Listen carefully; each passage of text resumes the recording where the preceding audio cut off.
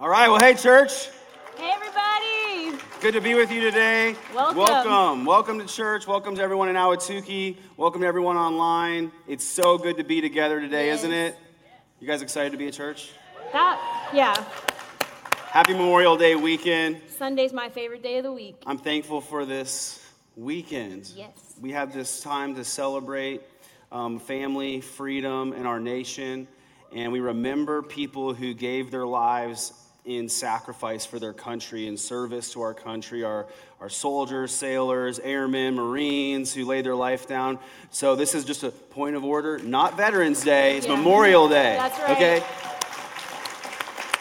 We've got some good friends who gave their life deployed in combat, and so we remember them, and we don't take that for granted. Amen. I think as Christians, we can especially understand Memorial Day because Jesus sacrificed his life so that we could go free and live in freedom. This is a week, though, to enjoy your freedom, enjoy family, barbecues, the lake, everything. I had a lot of people last week tell me, we're going out of town, so they're watching online. Hey, online church family, good to be with y'all. But I thought we would do something a little different today.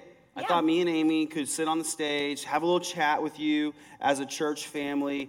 And because it's Memorial Day, I said, let's take time to remember what God has done. Yes. Let's reflect back on these years about where God's brought us, what he's done, and chat about it as a church. So this isn't so much of like a preachy sermon. We might preach a little bit here in a little bit, but we want to just chat with you and reflect. We don't get to talk to everyone like we wish we could. We wish we could talk to everybody and say hi to everybody and hug everybody Every single Sunday. But it's just not realistic. It's not possible. But we could chat right now. How's that sound? Let's think back. So here's, in case you don't know the history of the church, maybe this is your first Sunday. This is not how we normally do the service, but we're doing it a little different today. I came to the church 10 years ago. I came on staff. That's crazy. And now I've been the lead pastor for 7 years. Yeah. And we've seen God do a lot in that time. Incredible things. When I came on staff in 2011, the church was about 300 people. Yeah. And now it's over 3,500 people Yes. on a regular weekend. Yeah, it's crazy.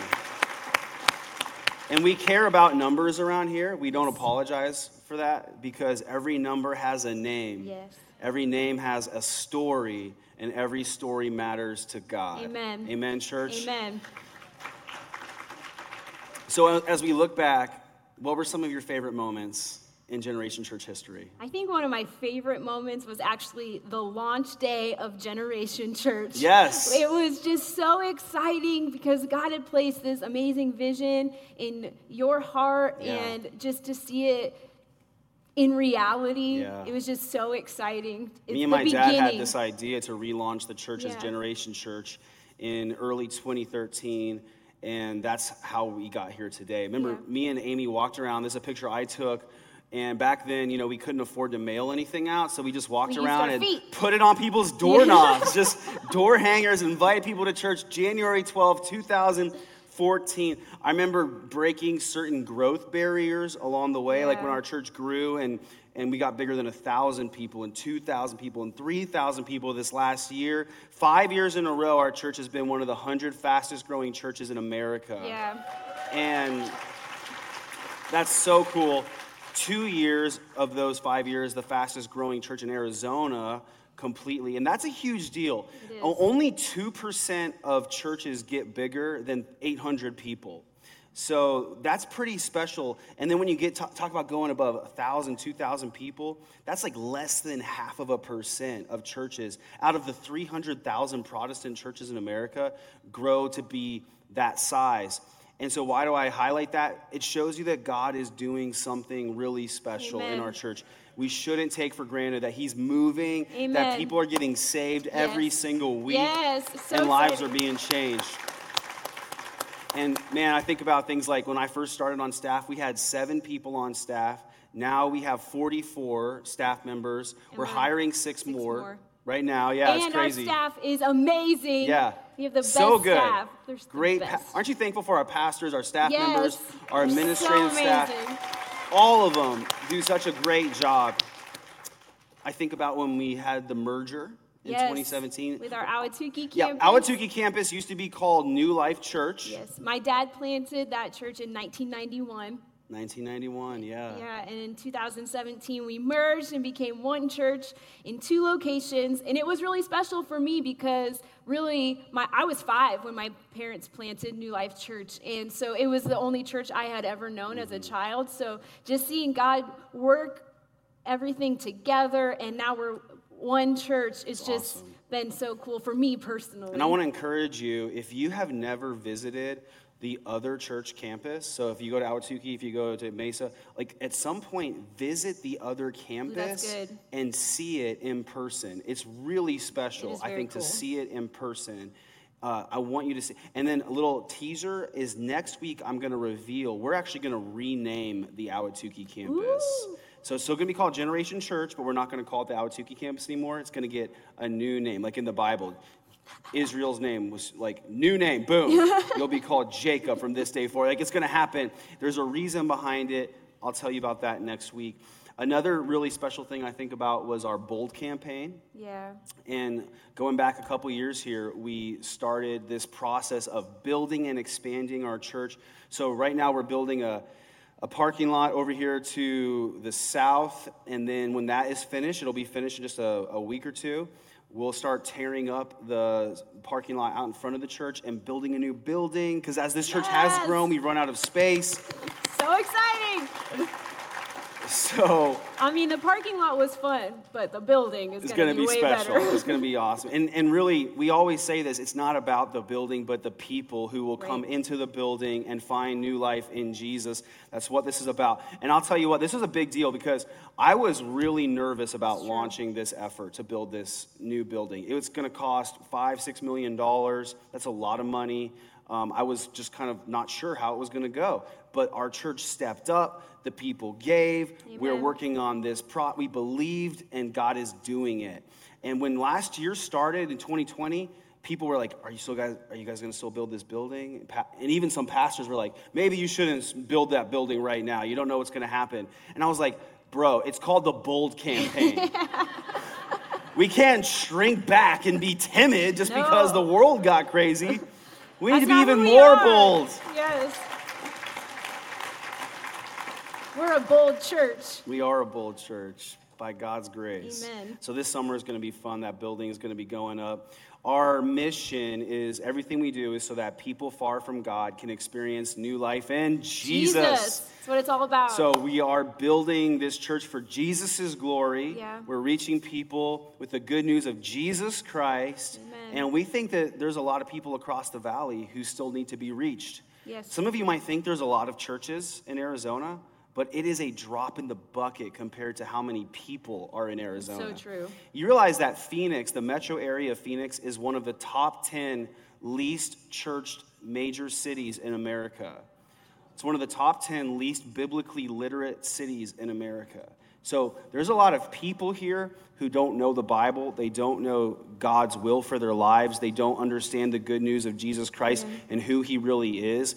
And God has put us here to reach people like that. So thank you for being a part of that. Yeah. All the individual stories of life change, so you know, are the fuel for our ministry. It's what keeps us going. Amen. So when you guys send us emails and messages and you tell us about how God saved you, how he healed you, how he restored your marriage, how your kids were once prodigals and God brought them home, how he gave you children, how he gave you houses, how he blessed you in so many ways. Like, that stuff is what fills up our tank and keeps us going. Amen. That is the fuel that keeps us going. Milestones are significant moments you look back on and remember what God has done. Yeah. So the stories of life change are the fuel that keeps us going, but milestone moments like what we're talking about today, those are things you look back on and you go, man, remember where we used to be? Yeah.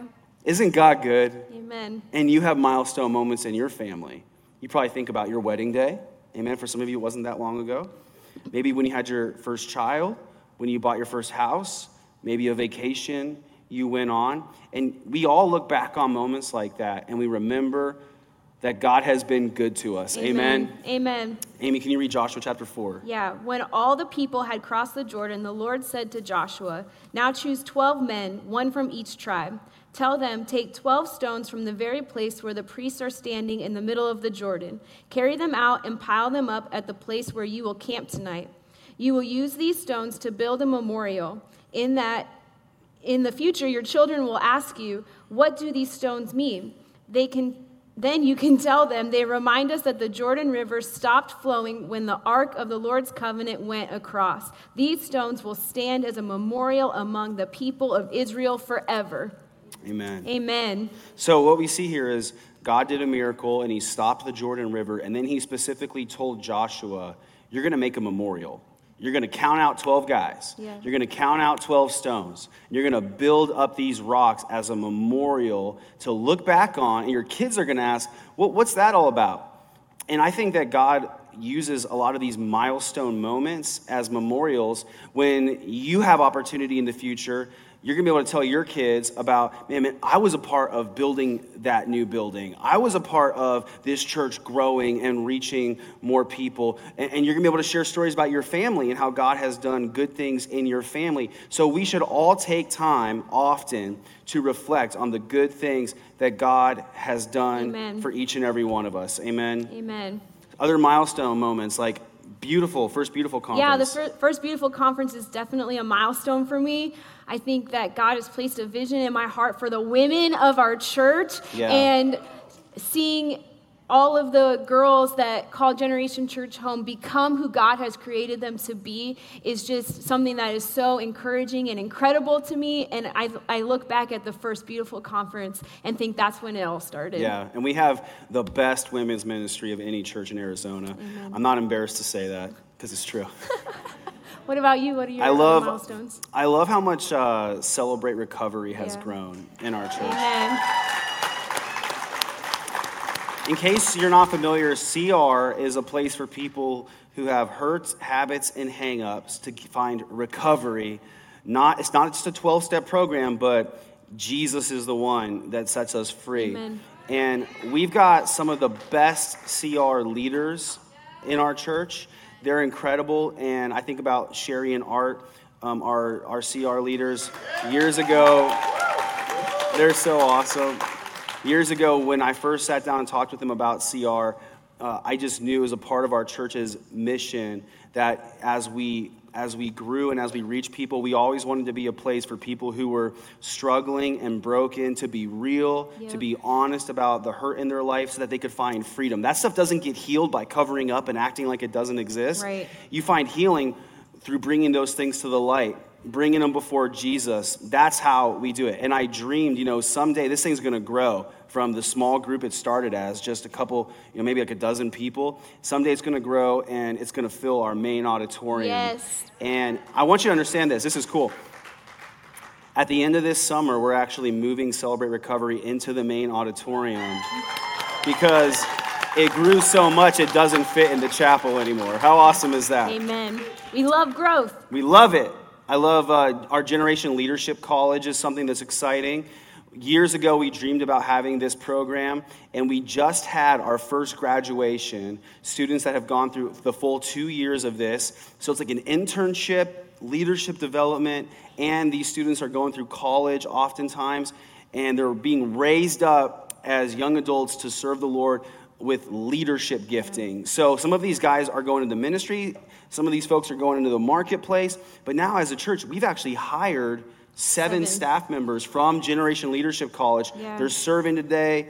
God's doing great things. Yeah, I think a personal milestone for us was our baby girl, Lila. Yes. And for those of you who don't know, we struggled with infertility for 7 years. And along that journey, we shared what our struggle was with our church family and that we were going to adopt. And we finally were picked and got baby Lila, and we had her at home for a week and a half, and we didn't tell anybody that we had her because we wanted to share the great news of what God has done with the people who walked through that journey with us, our church family. Yeah. And so we walked her out on stage and surprised everybody with our sweet baby girl. This was actually the Sunday that we revealed the baby.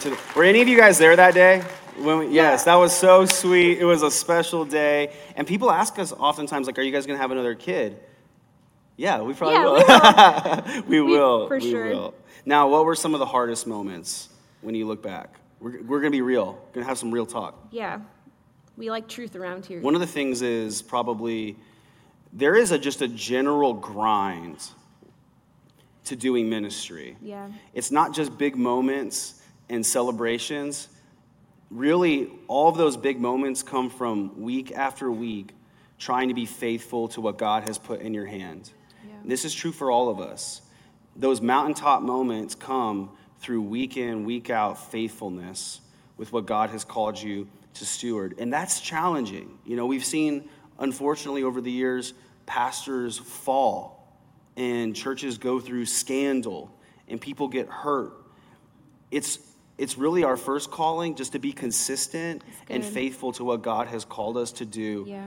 And if we don't have any other big celebration mountaintop moments, what we want to do is just be faithful as followers of Jesus so that when we stand before him one day, he'll say, well done, good and faithful servant. That's what we want. Yeah. But it's hard. Week in, week out. We got to get better. We're always trying to grow. We're always trying to get better as a church. So I want you to understand this. Maybe you're a guest. Maybe you're new. Well, maybe you've noticed in our church that there are things that aren't perfect. We know. We know. Yeah. We know that. We are aware of that. We're not perfect. No. We're working to get better. Always getting better. It's a struggle. But you can't get better at all the things. Yeah, at the same we're time. trying. So we're working on that. I think about last year. Yeah, last year was really hard with COVID. And does anybody relate to that? Anybody else? Yeah? No, just a few people? Last year was particularly hard. Yeah. And there was a lot of division in churches, a lot of fear, a lot of hostility. I don't think it would have been as crazy of a year if it wouldn't have been an election year, but that just made everything that much more crazy and intense. So there were people who had feelings that got hurt. There were people that didn't like the way that we were leading the church last year, to be honest. But we made it through it, and here we are on the other side, and we're stronger than ever. Amen? I think another thing that's hard is losing people saying goodbye to people that you love. Saying goodbye to people that you love. Yeah. And that happens in all different ways. Yeah, and you know, church is like a family. And we really want church to be a family. We do. We view it like a family. Yeah. And so when people come in to our church, all of you, we view you like family. And so we want to love you fully, and that makes it hard when you have to say goodbye to people. Yeah. Sometimes you say goodbye to people for reasons that make sense, like they move away, they get a new job, they move across the country. Other times it's for sad reasons, like sometimes people literally pass away. Yeah. This last year, we had a good friend of mine in the church family died because of cancer. It was hard. My father passed away in February. You don't want to lose people that way. Unfortunately, that's just part of life. Yeah. It's part of life. You love the people that God brings into your life while they're there. Amen? Amen. And unfortunately, we can't all stay together forever, but in heaven we'll all be together forever. Right. Sometimes God calls people away legitimately, like, hey, it's time for you to get planted in a new church. Sometimes people leave churches because of sin. They get convicted by biblical preaching and they don't want to hear it, and so they leave. Even Jesus lost one of his disciples because of sin. I tell myself that when I feel bad about my situation.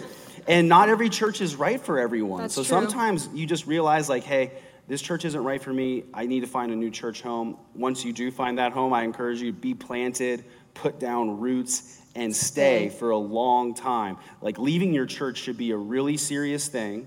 And when God calls you to a new church, it's not just that you're there to consume, but he's actually called you there. So put down roots like a tree so you can grow strong, stay planted, and you'll benefit from that, from being there for a long time. But, you know, sometimes in churches, I wanted to just encourage someone today, you get hurt.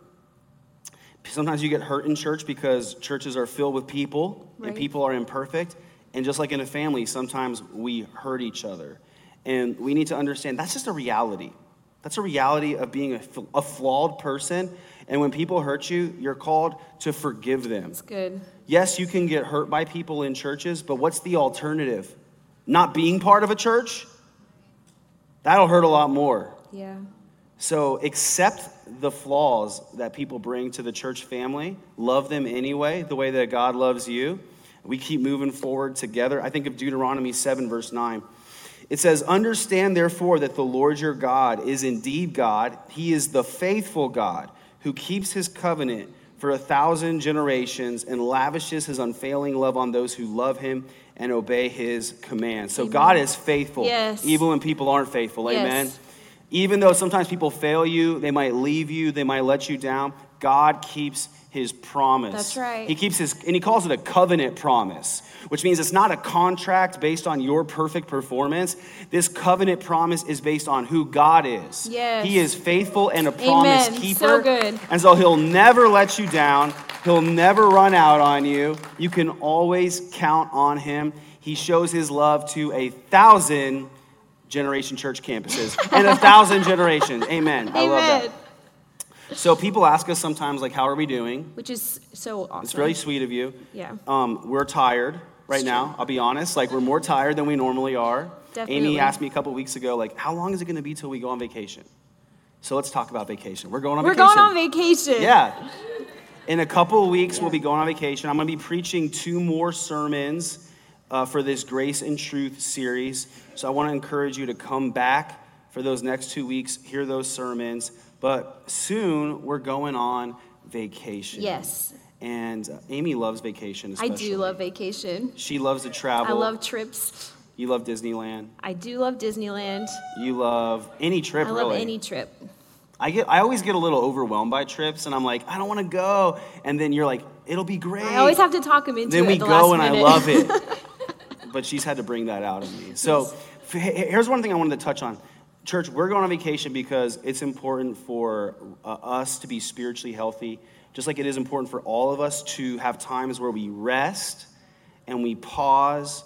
And so that's why we're going to be away. Don't freak out if you come to church in a few weeks and we're not here. Last year we went on vacation. We didn't tell anybody, and everyone was like really concerned. Yeah. Are they okay? Are they okay? Are they sick? It was like dying? In the middle of COVID, and we were getting messages on social media. But even when we go away, I wanted to encourage you. The Holy Spirit is still here. Yeah. God is still here, and he's going to speak through whoever is here preaching the gospel that day. And I wanted to remind all of us that although God has called us to a special role to lead and to serve our church, the church, Generation Church, does not revolve around us. That's right.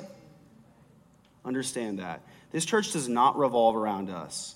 This church revolves around Jesus. Amen. He's the center of our church. Amen. He's who we're here for. He's who we celebrate. He's the one we're doing all this for. So when we're not here, the Spirit of God is here. And sometimes people are like, oh man, the pastor's not here. But the Holy Spirit is going to speak a word through whoever is ministering on every single Sunday. Yes. You need to believe that. Amen.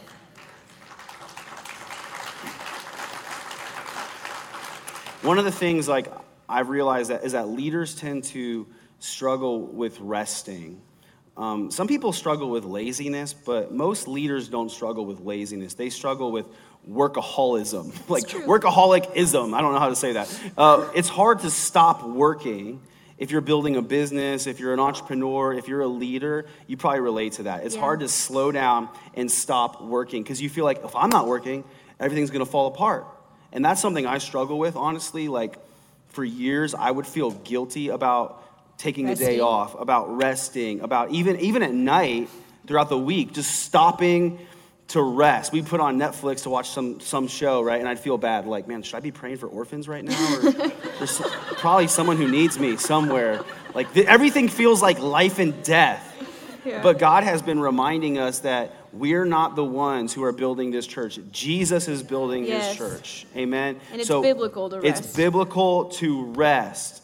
That's why Jesus rested, and he modeled that for us. God said, 6 days you shall work, and on the 7th day you shall rest. Amen. So it's something we all need to be reminded of. In Psalm 23, it says, the Lord is my shepherd. I have all that I need. He lets me rest in green meadows. He leads me beside peaceful streams. He renews my strength. We have to let the Lord lead us into rest if we want our strength to be renewed. Sometimes people complain about their life being stressful, And that's because they don't do any of the things that allow life to be restful. Wow, they don't stop and allow Jesus to be in control. And it's tempting for me sometimes, but I feel like God's dealing with me in that area. And I wanted to encourage someone today, you need to have a day of rest. Every week. Every week. It doesn't have to be Sunday, but you need a Sabbath day where you stop working and you put your life in God's hands and you trust him. Yeah. When you do that, like, I encourage you, do things that are life-giving for you. Spend time with your family. Fill your tank up. Spend time with the Lord. I like to try to disconnect from social media. I do that some weeks. I'm a lot better at that. She's a lot better at it than me. She's always like, can you please get off your phone? Yes. We're working on it. But I'm thankful that God leads us, and he's leading our church even in times of rest. So we're going to go on vacation in a few weeks, get filled up, come back, be ready to rock, filled up, fresh vision, ready for what God has ahead of us. So God's going to be doing good things these weeks. I got great preachers lined up for you. It's going to be good. Now, we've been in a series called Grace and Truth. And this Sunday, I felt like we could encourage you as a couple in how you can have grace and truth in your marriage. That's so important. Now, how many of you in the room are married? In Ahwatukee, show of hands if you're married. If you're married or you plan on getting married, I think having grace and truth in your marriage is critical. Yes. Critical. Now, we've been married for 9.5 years. Yes. That's a long time. Best years of your life. Best years of my life. By far. Oh, man. So, 9.5 years. Picture of us. We specifically picked a picture of us kissing so you would know we like each other. We like each other. Yeah, we like each other. And we wanted to talk about how to have grace and truth in marriage. Now, Amy has the unique privilege of being married to her pastor. Think about how weird that is. What's it like? Amazing? It's great. Yeah? I love it.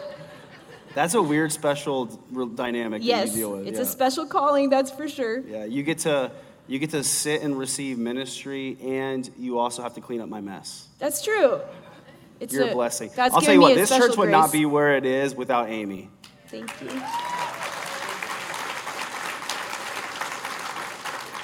So, I would say honestly, this is real talk, not trying to put on a show. It's easy to be married to her. I feel like it's just easy to be married. I feel the same way about you. Really? Yes. That's great.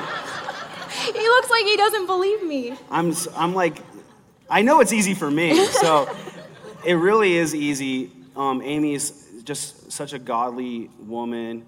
It's just been such a blessing, but not every moment is easy. That's true. Right? And marriage is kind of a struggle for a lot of people. On one hand, hopefully you feel like you married your best friend. On the other hand, some days it can feel like you're living with your worst enemy, you know? And you have fun together, but then you also fight together. Yeah. So you need grace and truth to live for Jesus as a Christian, but you also need grace and truth in a healthy marriage. So true. So let's talk about what grace and truth look like. First, grace is unmerited favoritism. And favoritism is a word that has a negative connotation for a lot of people, but I think it can be a good thing. The definition of favoritism, it is the practice of giving unfair, preferential treatment to one person or group at the expense of another. Now, our culture doesn't like favoritism. As a rule, people like fairness. Yeah. You know, it's one of the first things you learn to say. You're in kindergarten. That's not fair. It's not fair. We should all get treated the same. We should all get treated equally. There are good things about fairness, but marriage is not a place where fairness should be valued. That's good. Rather, we should strive for favoritism. Yeah.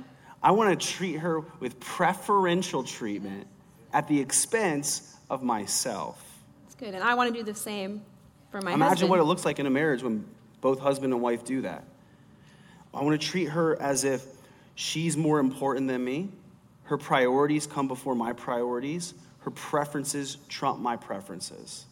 So one of the things we were talking about this yesterday, Amy said, which I thought was so good, she said, most fights come from a difference in preferences, out of pet peeves, or a difference in priorities. That's good. One person just prefers one thing, other person prefers it another way. Yeah. No, you're supposed to fold the towels this way. There is a right way. There is a right way. I've found out.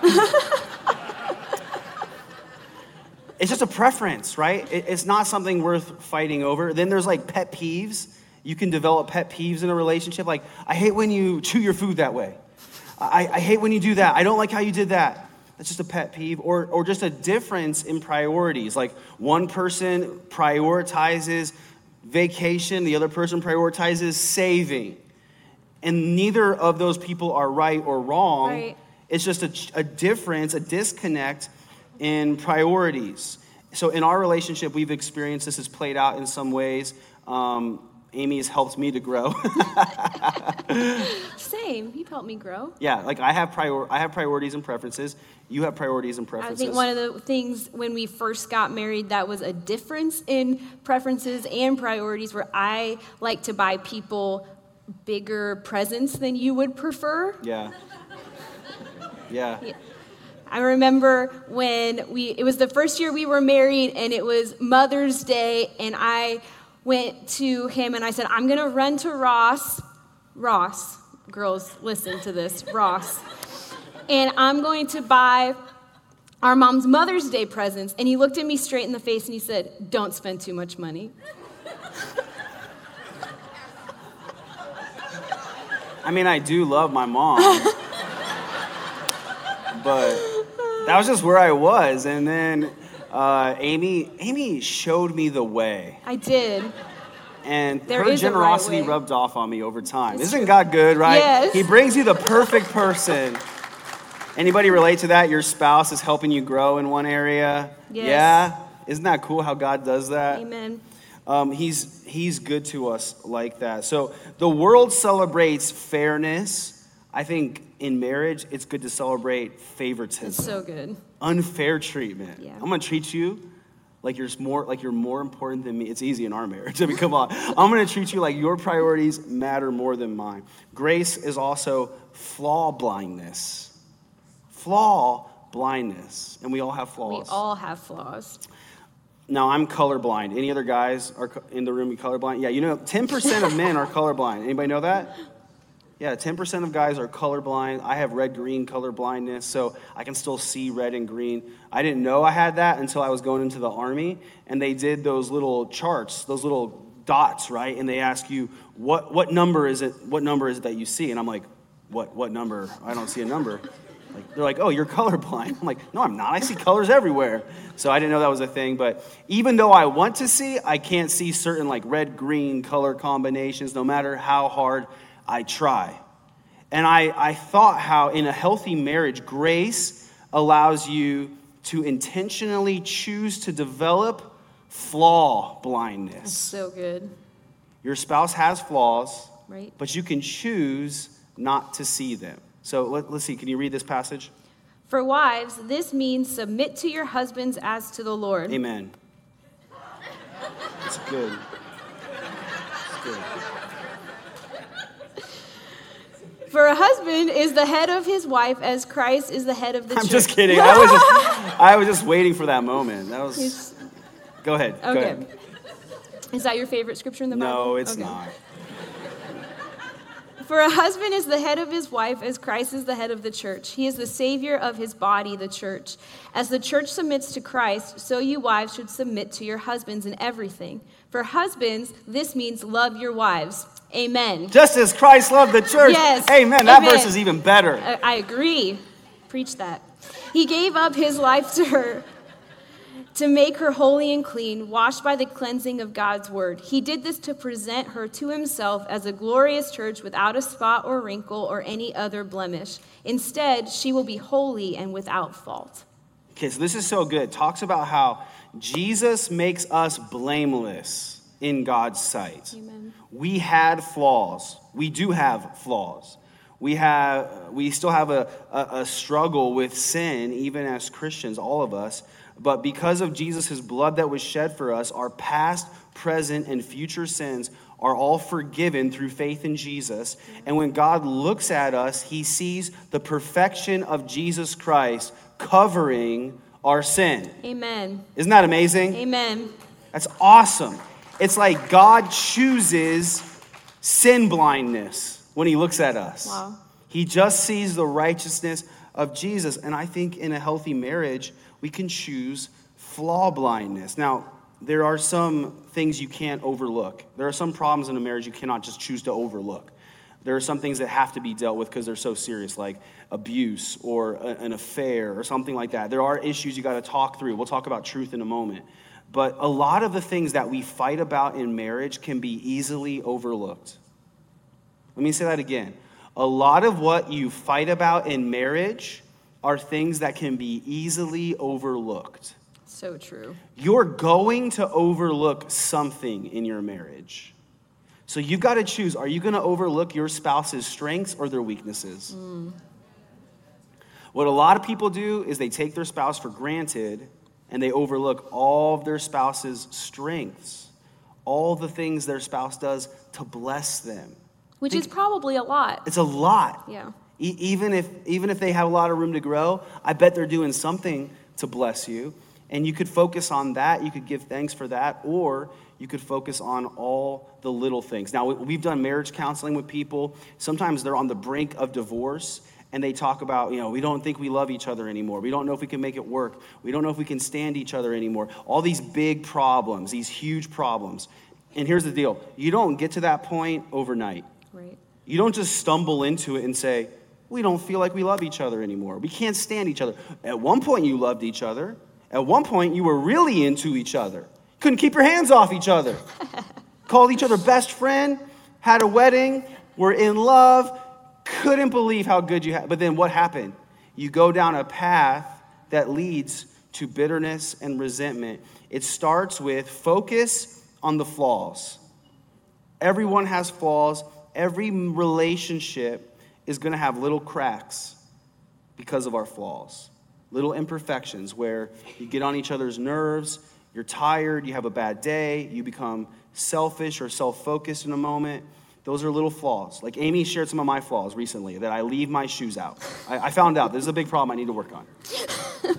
I don't know what it is about putting my shoes away. It just, I just take them off and then my mind immediately goes to now what? What's next? I'm going to get better though, babe. You promise? Yeah. It's on tape. So she could focus on that, right? And here's what happens. I was doing a little bit of research. The way that you break a huge boulder, the way you break a huge rock, is you find the tiniest little crack and you drive a wedge into that crack and then you start hammering it. Yep. And that little wedge can crack a giant boulder. And I think that's what happens in marriages that break apart. It's not that, I would say it's not even possible to have a marriage without little cracks. Right. Because we're imperfect people.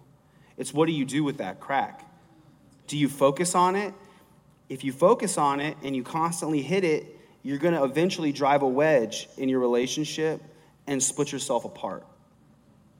It says in 1 Peter chapter 4, most important of all, continue to show deep love for each other, for love covers a multitude of sins. Love covers a multitude of sins. And there is sin in marriage. We sin in our marriage against each other. Yeah. More so me than her. Sometimes I'm selfish. Sometimes I'm tired. Sometimes I have a bad attitude, right? None of us are ever going to perfectly contribute 50-50. Right. That's a pipe dream. It's not going to happen. So I can focus on that, and I can think about it, and I can hammer on it, bring it up constantly, or I can cover over it with love. Like a stonemason would come in with mortar. I can fill that crack in with love. Good. Cover over, like the way the blood of Jesus covers our sins, love covers over a multitude of sins, a multitude of weaknesses, a multitude of imperfections. That's what love does. Love looks the other way. So good. Love says, I don't have to even bring it up. So I want to encourage you in your marriage, if you're frustrated by something your spouse has done, before you even bring it up, ask yourself this: is this something that I need to talk about? Is this something I need to bring up and have a conversation about? Or is this something that love can just cover over? I can just keep on going on. And I can let the Holy Spirit help my spouse to grow. Yeah.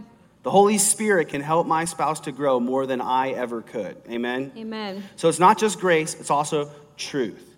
And truth, I think, starts with this: edification through communication. That word edification means to strengthen, to build up. The world celebrates communication and relationship. You know, anybody, non-Christians, everybody will say, hey, a healthy relationship needs good communication.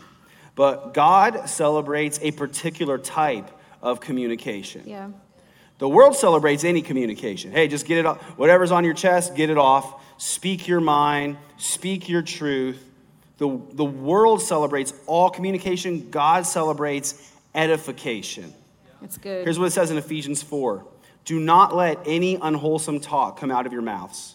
Hey, if you don't get anything else out of this Sunday, listen to this verse. Do not let any unwholesome talk come out of your mouths, but only what is helpful for building others up according to their needs, that it may benefit those who listen. Another translation says, the ESV, that it may give grace to those who hear. So, when I speak to my wife, it's not just so that I'll feel better and get something off my chest, but it should build her up according to her needs. Yeah. This is one of the ways I can give her grace and show her grace. So, good communication doesn't tear down, call names, attack the other person's character. You know, if you find yourself saying, you always do this or you never do that, stop. You're probably going down the wrong path towards unwholesome communication. I think some examples that we've experienced in our own marriage is something as seems little, but was big for me. When we first got married, I didn't know how to cook. And I felt a lot of pressure to make my husband dinner, and I just had no idea what I was doing. I'm a perfectionist and a people pleaser, so I was putting this pressure on myself. It wasn't from him, but I was just happy you were cooking dinner. I wanted to make great dinners, and so I would cook, and I would lay dinner out on the table, and just the way he responded to the dinners, even when they weren't that good. They're a lot better now, but even when they weren't that good. So good. He would say things like, this is so good, thank you for cooking, or I love when you make dinner. And it just built me up and gave me more confidence, and it made me want to cook more and because you were speaking so much love and affirmation into that situation, it made me want to just become the best I could be at it, to bless you. And you helped me, you blessed me by encouraging me on Sundays when I'm preaching. You told me, like, that's a great sermon. It's always sometimes great, I really need that encouragement, you know, because I'm not that sure sometimes. It's always good. Aren't you so grateful for a pastor who preaches the truth?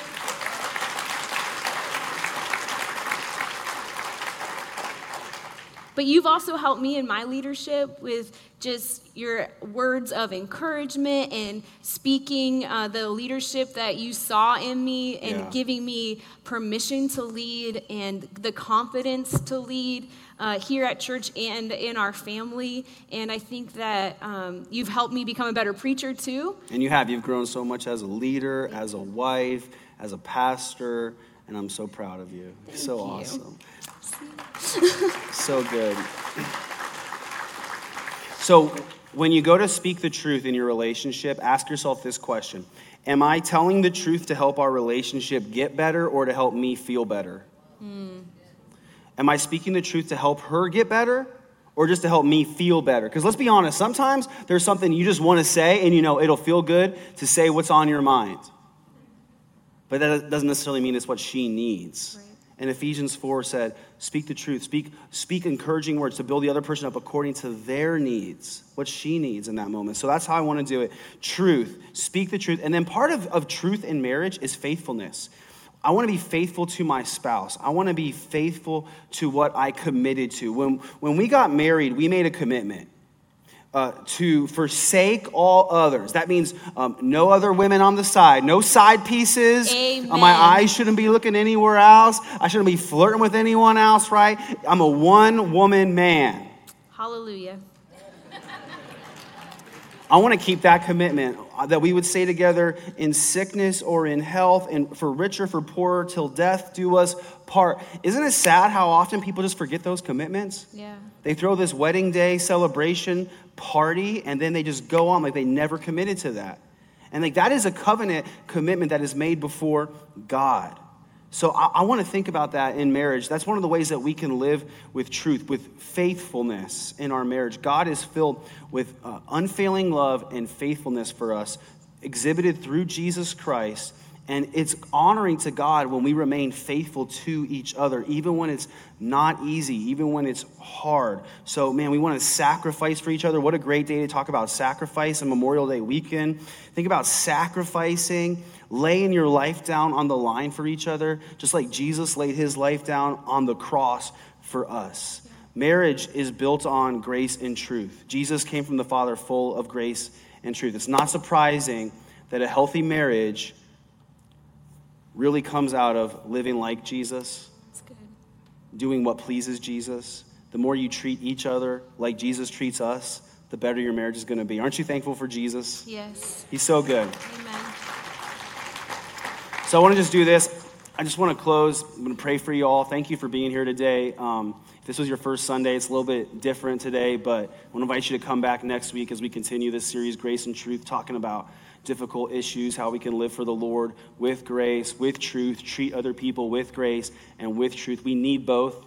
We need the truth because it sets us free, and God's grace covers over a multitude of sins, saves us. We don't deserve it, but God gives us this gift of salvation because of his unfailing love. And I'm so thankful for it. That's how I want to live my life, full of grace, full of truth. Amen. Let's pray, and then we'll be dismissed. God, we love you so much. I thank you for each and every person in this church. Thank you for all the good things you've done through our church, Lord. We give you all the glory and the praise for what you have done. And we pray, Lord, that this is just the beginning, that we'll continue moving forward, reaching even more people with the gospel, that they'll know Jesus and find freedom through him. Lord, I pray for each and every person who's with us today, online at Ahwatukee and Mesa, that you would bless them, bless their families, those of them who have kids, bless their kids, God, and use them, lead them according to your will. We thank you for your unfailing love and faithfulness, God. And I pray for all of our married couples, strengthen their marriages and bless them in Jesus' name. Help them to draw closer together than ever before. In Jesus' name we pray. Everyone said, Amen. Amen. Amen. God bless you. You're dismissed.